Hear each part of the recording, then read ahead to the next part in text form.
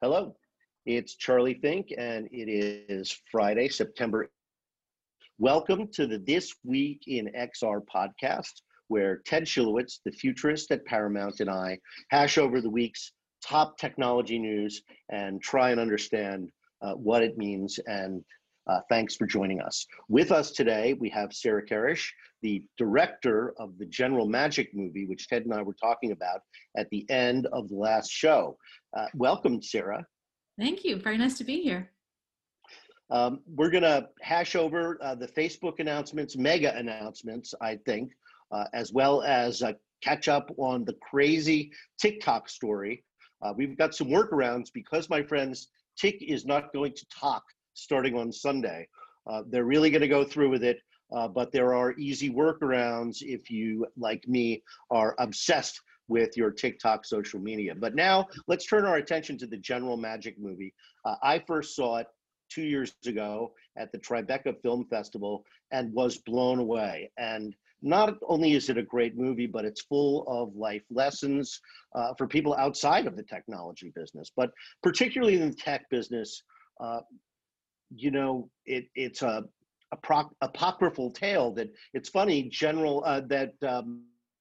Leap, in a way, had the same fate. A visionary company whose timing was wrong. They flew too close to the sun, and they ran out of money. Yeah, and I have to say, Sarah, Charlie and I are fully nerding out right now. I would say on this podcast, you are our first official guest star because we are such huge fans of that movie.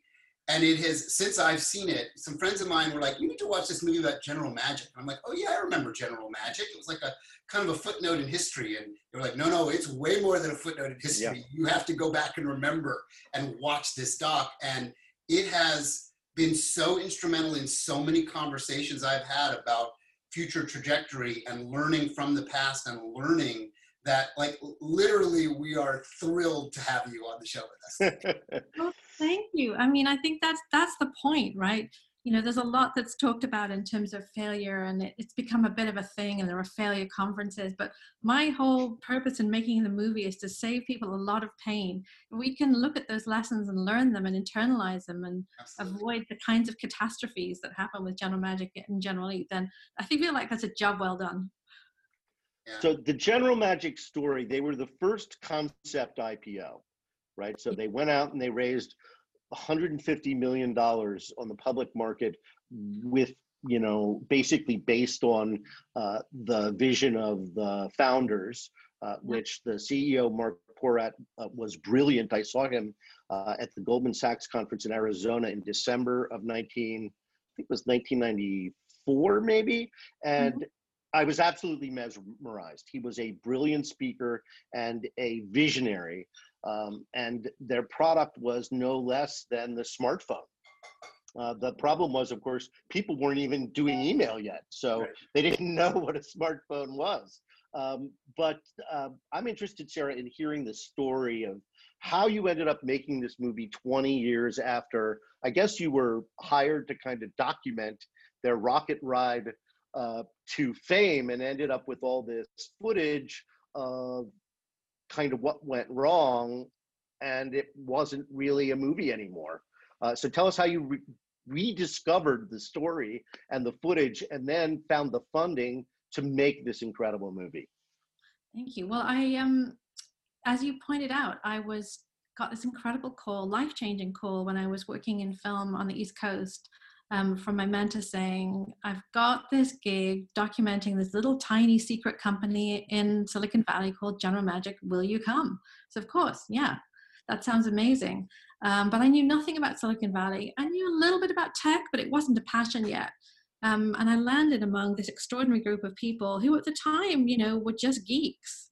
And as you said, Mark Porat, I feel like he literally went to the Mount and came back with this giant red book, this tablet where he saw the future. And, people use the word visionary a lot, because people do see sort of dimensions of what the future is going to look like. But Mark saw it wholesale. He came back with every kind of device we would have. He described Twitter. He described Facebook, which he even called FaceBase. It's an extraordinary document to this day. And then he pulled together this ridiculously talented team Steve Jobs' team, actually, the team that was working on the Mac, and Steve was in exile. And his team was sort of looking for the next thing. And they thought, well, what if we could take this Mac on our desk and put it in our pocket? And that's what they did. And I was there, as you said, and 20 years later, after the company had failed catastrophically, I'd experienced my own failure of a startup that I was very involved in. And it set me thinking about the role of failure and bringing big ideas to life. And are there those lessons that we can all learn from to, ideally avoid a lot of pain in anything that we're trying to do, but also hopefully to give people courage and inspiration, because sometimes it just takes a long time. Tony Fadell took him 10 years of failure. And then, he came up with the iPod, and then he and Steve went on to build the iPhone and then Nest, and, the rest is tech history. And not just tech history, it's changed so many aspects of our lives. So anyway, that was the idea behind the film. It's like, if I go back and talk to these great leaders in tech today, are there universal lessons that we can take away? And as you said, ideally apply to things that we're all trying to do and make happen in the world. It was so compelling for me to watch it. I like I said, some friends of mine told me about it, and I had like this long recollection. I kind of remember General Magic, and I remembered a little bit about the John Scully, like working on the Newton at the same time, but investing in General Magic, and the whole like sort of disgruntled group of like post Steve Jobs folks that were like, we're not working for Apple anymore. We're going to start again. So I start watching this documentary on Showtime, which is tied to me because I work for Viacom, CBS, right? And it was like late night one night, and I literally just couldn't go to sleep, like watching it.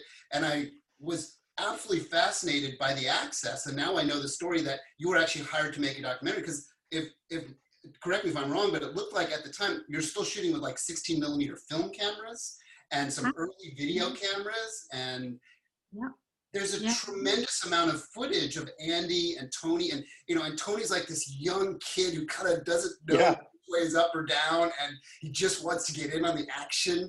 And it's an incredible story of like this incredible momentum of success that's wrapped in failure. And so many successes have come out of it that it's established the society and the technology we live in, this one little group of people all sitting in this funky little office with you filming it for, I guess, months on end, right? It's just absolutely fascinating. Yeah, well, thank you. It was amazing. So, Ted, we were talking last week about the relationship of Magic Leap and General Magic. Yes. Let's go back in time 7 days and share that insight again. I thought it was fascinating. Yeah, and there are so many parallels to General Magic and Magic Leap, in addition to the name, that they're mentioning magic in the name, because we often refer to like vision as this sense of magic, right? That because we're doing magic right now. We're on this magic box doing magic things, and we're communicating across the planet, in video and audio, and it's all working. And like, Charlie and I had with these up moments ago, we can also bring up cartoon avatars of ourselves, right? Well, this is from our friends at a company called Lumi. They're ex-animators. And this is on Sony smartphones, and now they're bringing it to PCs, and it's free. Yeah, so we can do all these kind of fun things, and I'll hop back onto my real world. But so Roni and I are very close friends. We talk a lot.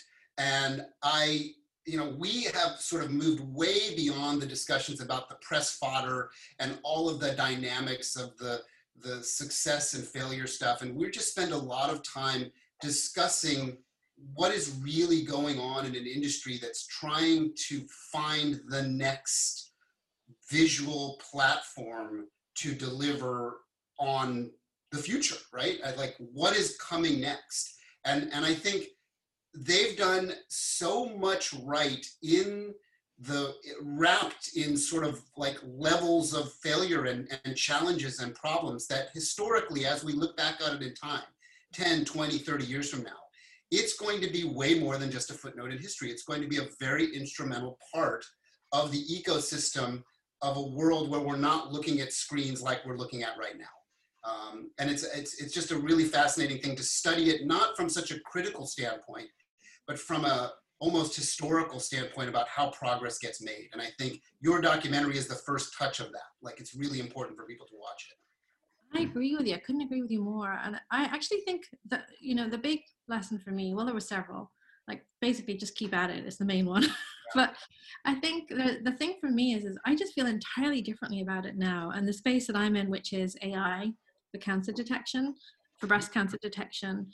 I know now, I just feel that we're part of I see it as part of a big ecosystem. And I see it less about whether Chiron succeeds. It's an incredibly talented company doing amazing work. So maybe we will be the ones who transform breast cancer screening. But I know we'll have made a contribution. And I know we're contributing to the science. So I definitely have that perspective now that it's really about, we're doing this together, and all of these things are going to come together, and we don't know the ways in which, or the timing in which these things will come to life, but we know they will. And I think you just have to accept that, I think, to some degree, and also try and learn the lessons, and if you can, obviously bring your vision to life now, that's obviously lovely. But I think it's just, whatever you're doing, just be really passionate about it. There's a lot of problems to solve in the world. Tech is a great enabler of so many things. Charlie and Sarah, I'm curious if you know the Teddy Roosevelt essay called The Arena. Does that ring a bell to you? Yeah, yes, it does. We could probably pull it up and read it, but it's very short. It essentially refers to the man in the arena. Let's expand it, because he's referring to man as humanity. In his time, it was more man-oriented. Right now, we would say man and women arena. But it's about the person in the arena, not the ones critiquing it, not the ones talking about it, not the pundits, but the ones getting their hands dirty, the ones trying to figure it out. And like, just in this little micro office in the side of my house here, there's a whole bunch of like failure moments buried in some degree of successes that I've had that are like just sitting around in here, right? That I was involved in and other people were involved in at a very early stage. So I have a kind of really intimate touch to that sort of sense of the arena. And I think you in your documentary have maybe the best example, both from a visual and a storytelling standpoint, of what it's like to be in the arena and how hard it is, and how the level of critique that we put on companies, about their economic failures, about all the mistakes they made, all the mess of it, is you don't really get a perspective unless you're the one in the arena, unless you're the one trying to make progress. And that to me is just an interesting perspective on it. Totally. And you know what the two words are in that speech? Daring greatly. Yes. That's what it's about. And there's nothing like it when you're on the inside. And ultimately, success, failure, it will come, it won't come, maybe in your time, maybe not, maybe you'll contribute, maybe you won't. But it's, once you've been in it, it's really hard not to go back, because there's nothing like that passion, that intimacy, that fight, that sense of all being together, working on this important problem. Yeah, once you've had a taste of it, it's really difficult to go back to civilian life. Well, I look at my social graph, and what I see is a very long list of people I've worked with over the past 40 years, because, you experience that intense collaboration. And so it's sort of like friends for life, even if we only connect on social media. So, being in the trenches does, trying to do something really big, even if you fail, creates very strong bonds between people. And what was amazing is how many people from General Magic were still in touch with each other, right? It was not that hard for you to kind of get back in the network. It was right there. Absolutely. They're still creating, and, they're coming together, and so many amazing things are still coming out of that team. And a lot around, Tony's focused on sustainable energy, and Megan's focusing on inclusion and diversity, and Kevin's doing the watch, and it's just, and Pierre's doing all kinds of things around social justice and incredible films, and it just keeps producing all these incredible things. But I do feel there's some fun lessons. Sorry, go ahead. So the impact zone of those 6 or 7 people is almost hard to fathom how much impact they've had on world society, world productivity, world technology.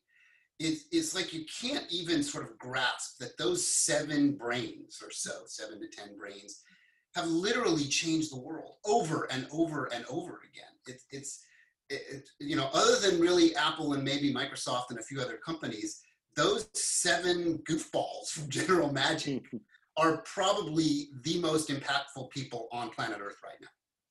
There's so many people who, whose stories we don't know, like John Giandrea, who's now the head of AI at Apple. Like, he was at General Magic. And one of my favorites is Andy Reveley, who has a company called Pure Watercraft, and it's an electric boat company, like the Tesla of boats. Wow. Andy's a genius, and Andy was the one who said to Pierre, I don't think you should Pierre was thinking about doing a licensing model for eBay, and Andy was like, no, I think you should charge per transaction. So he's off doing it. I think there's a whole bunch more people that we'll hear from. But ultimately, what sets these people apart?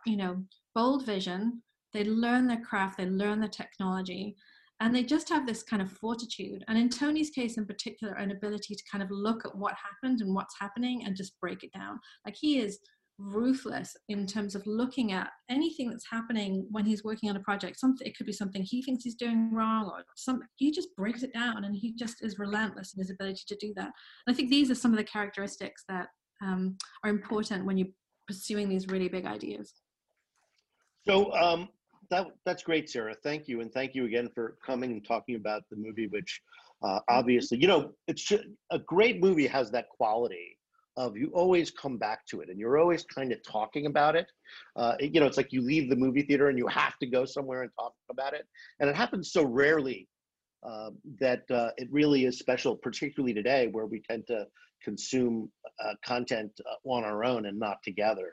So it's amazing the number of people I know who have seen that movie and been really, really excited about it. So let's go to our news this week. Facebook Connect took place on Wednesday, and the company made some significant announcements, which I think are going to be incredibly impactful.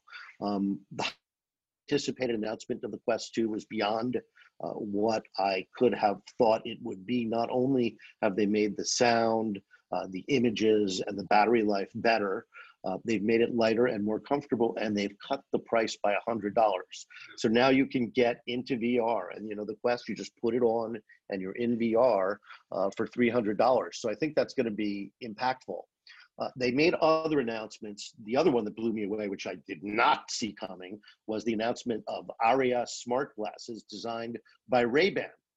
And they showed a lot of video of these glasses, what it looks like inside the glass, people wearing them. They look a lot like other AR glasses we've seen, kind of stylish, but with fat wings. And it isn't clear what its relationship to your smartphone is. So a lot to learn about it. But then they said next year, which is, in my line of work, that's tomorrow. Yeah.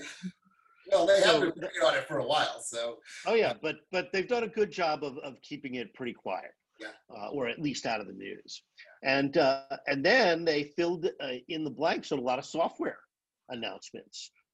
The success of their app store, more AAA titles coming to the platform, better integration with outside tools like Messenger, which we've been asking for a long time, right? You have to have something that connects you with the real world, and certainly Messenger is a step in that direction. They also introduced audio teams that allows you to have an open audio connection with somebody else who's in VR and could be somewhere else completely, playing the same game, playing another game. They made three or four enterprise announcements, and several announcements around education. The fact that you now have basically doubled the resolution, suddenly you can read a browser inside of VR. And that is so critical to enterprise applications and training and education, because text is still, with these advanced screens in virtual reality, we still need text in the same way that we need voice. Yeah, you touched on, like, as you're going through this, I think the most impactful part of all those announcements, of which there's a lot of impact, is the fact that the Quest 2, which is a really smart successor to the first one, has a much higher resolution screen at an extraordinarily low consumer price point. So it starts to marry these two needs, right? It's got to be very low cost to find a wide audience, and you've got to defeat this problem of people that are not in our industry that understand why it's so low res. and you're taking these Yeah. displays and you're putting them really close to your face.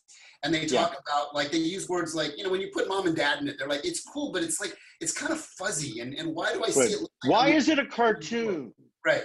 Why is everything a cartoon, right? So the fact that they've made real effort into trying to defeat that problem is massively significant. And it's going to be super important as people start to put this on and go, oh, wow, like I could watch like traditional media in this. I could do things I used to do on a TV in this world now. And that's a huge step forward, right? To kind of open and broaden the market for this kind of stuff. So that's, to me, yes, it's really great that it's a second-gen device and a lot of the things they cleaned up and made better. But the fact that they put real energy into figuring out it needs to be higher resolution and better display tech, and they put real dollars and effort and R&D into that is a big deal. Yeah, what struck me listening to it is, if I were at another XR company, I would be thinking, fuck, because they're going to compete everywhere, on every level, with all of their resources. And they will fail in some places, and they will succeed greatly by daring greatly, to connect it to our conversation, from doing this. So, I'm so concerned about Facebook and Zuckerberg's decisions regarding privacy and politics, and why the idea that they are deciding the election on their whims is deeply, deeply disturbing. And I don't know why Zuck would want to be in that position. Who the heck wants to be in that position? And I think it's really, really damaging them.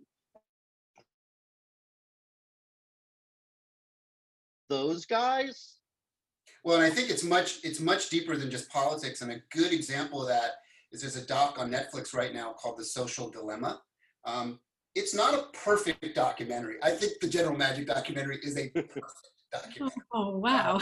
Thank you. Social Dilemma is not a perfect documentary, but it touches on the deeper rooted thing that you're talking about, Charlie, about when a technology essentially sort of spins out of control. Like, it's so powerful that it does sort of become this like science fiction dystopian movie in reality.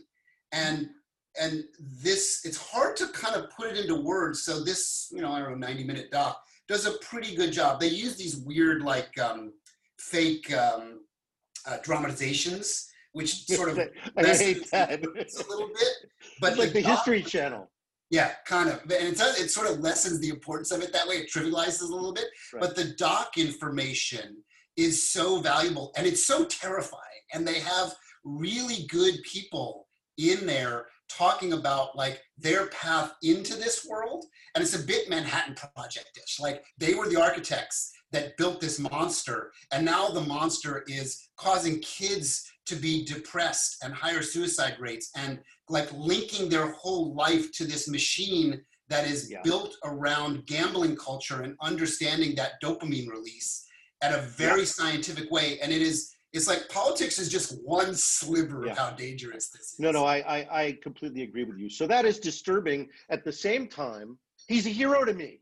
Yeah. At the same time, I hang on his every word. Absolutely. I mean, he has saved, not only saved VR, he is going to make sure it penetrates and makes this world hopefully a better place. And, it's also honestly a hedge, because I think in his heart, he has to know, he acquired Instagram, he acquired WhatsApp, he acquired Oculus. He had to know in his heart that there was no way Facebook was sustainable. And the bigger it got and the more out of control it was, the harder it was going to be for the business to contain it. I mean, maybe he'll spit it out or do something else. But at this point, the contrast for the Zuck we saw on Wednesday, and I hung on his every word, and I'm so excited about what that company is doing. So, on the flip side of the coin is, boy, I sure hope they've learned from their mistakes. Oh, and at the end of the day, when you boil it all down, it always comes back to that Spider-Man quote: with great power comes great responsibility. And if you forget to be responsible, things can spin out of control really fast. And that's a really good example of what's happened with Facebook, Instagram, Twitter, every part of this social conundrum is they just actually forgot to be responsible. And one of the things I always reflect on Apple is the ethical code of Apple. While not perfect by any stretch of the imagination, they were always trying, or at least part of their group was always trying to be a little bit responsible. I think Apple understood the value of privacy way before people started talking about it. A little better than today's groups. So it's interesting that Tim Cook, I believe, is trying. You know, I don't think he's perfect at it, but I think he's trying harder than everybody else, certainly harder than Google and Facebook. Yeah. So let's move on to TikTok. Hickory dickory dock, TikTok's run out the clock. Very nice. Well, did you practice that beforehand? Yes. No, I've been hickory dickering on TikTok since this whole madness started. I mean, in one sense, they were just kind of walking down the street when a bunch of kids decided to spoof a Trump rally, and it has unleashed this hatred for China. Of all, you know, this is the app where people are dancing and, you know, their dogs are talking, and you know, most of the content is ridiculous. You know, it's teenage girls, you know, lip syncing all over the place, and it's a novelty, and it's trivial, and it's fun. Mm-hmm. But all of a sudden, it's become a pawn in a game that has to do with electronic warfare and national security, and it's just amazing that ByteDance, of all the companies in the world, got sucked into this vortex. And the story is strange, and it gets stranger all the time. The latest iteration, which I guess the US government has already rejected, had Oracle, Larry Ellison, friend of the president, getting a hosting deal for about $1 billion. And they brought along Walmart, which I guess is sort of guaranteed advertising dollars and e-commerce dollars. And of course, Walmart, you know, cock blocks Amazon. Yeah. So, you know, then the new twist is they're going to take it public. With Walmart and Oracle's backing, they're going to take it public, and ByteDance will become a US-based company. Great plan. It would only take them 6 months to implement that plan, or a year maybe to implement that plan. The Chinese government said that they are going to weigh in on this deal. They have not yet. They're probably waiting, just like the rest of us, to find out what the deal is, because it's changing every week. I can be very succinct about this. I think this is a very good example of the complete and total lunacy and level of idiocy of our current government administration. It's just another example of how literally inept they are at everything. And let's just hope that in 45 days, we can legitimately start the healing process. And I would love to have a really valid, factual debate with people that are more conservative than me and more liberal than me, and not lunacy and lies and idiocy. And this chaos. And this TikTok thing is just one more example of something that is almost meaningless, that has become massively meaningful and massively press-worthy for no reason other than just true global lunacy, that the United States is the predominant like creator of this lunacy. And let's just hope we can stop it soon. You know what occurred to me this morning while I was writing the column? This is the biggest manufactured distraction that Trump has come up with in the past couple of months, because he wants us talking about TikTok instead of the issues really going on in the world. Yes. Instead of the issues that really count and really are going to make a difference in people's lives. Right? It doesn't matter if TikTok is blocked or not. It really matters if people can eat. Yes, exactly right, Charlie. So this is kind of one of those things. The more lip service we give to it, the more we're adding fuel to the fire. I think there are way more important things to talk about, like the Unity IPO and things that are happening in the world, and the ARIA project from Facebook, and all those things are going to be way more important to us and way more important to the world. Absolutely. So one last note on TikTok for those of you who have iPhones. You can change the home country of your phone to Canada or the UK, and you will get TikTok.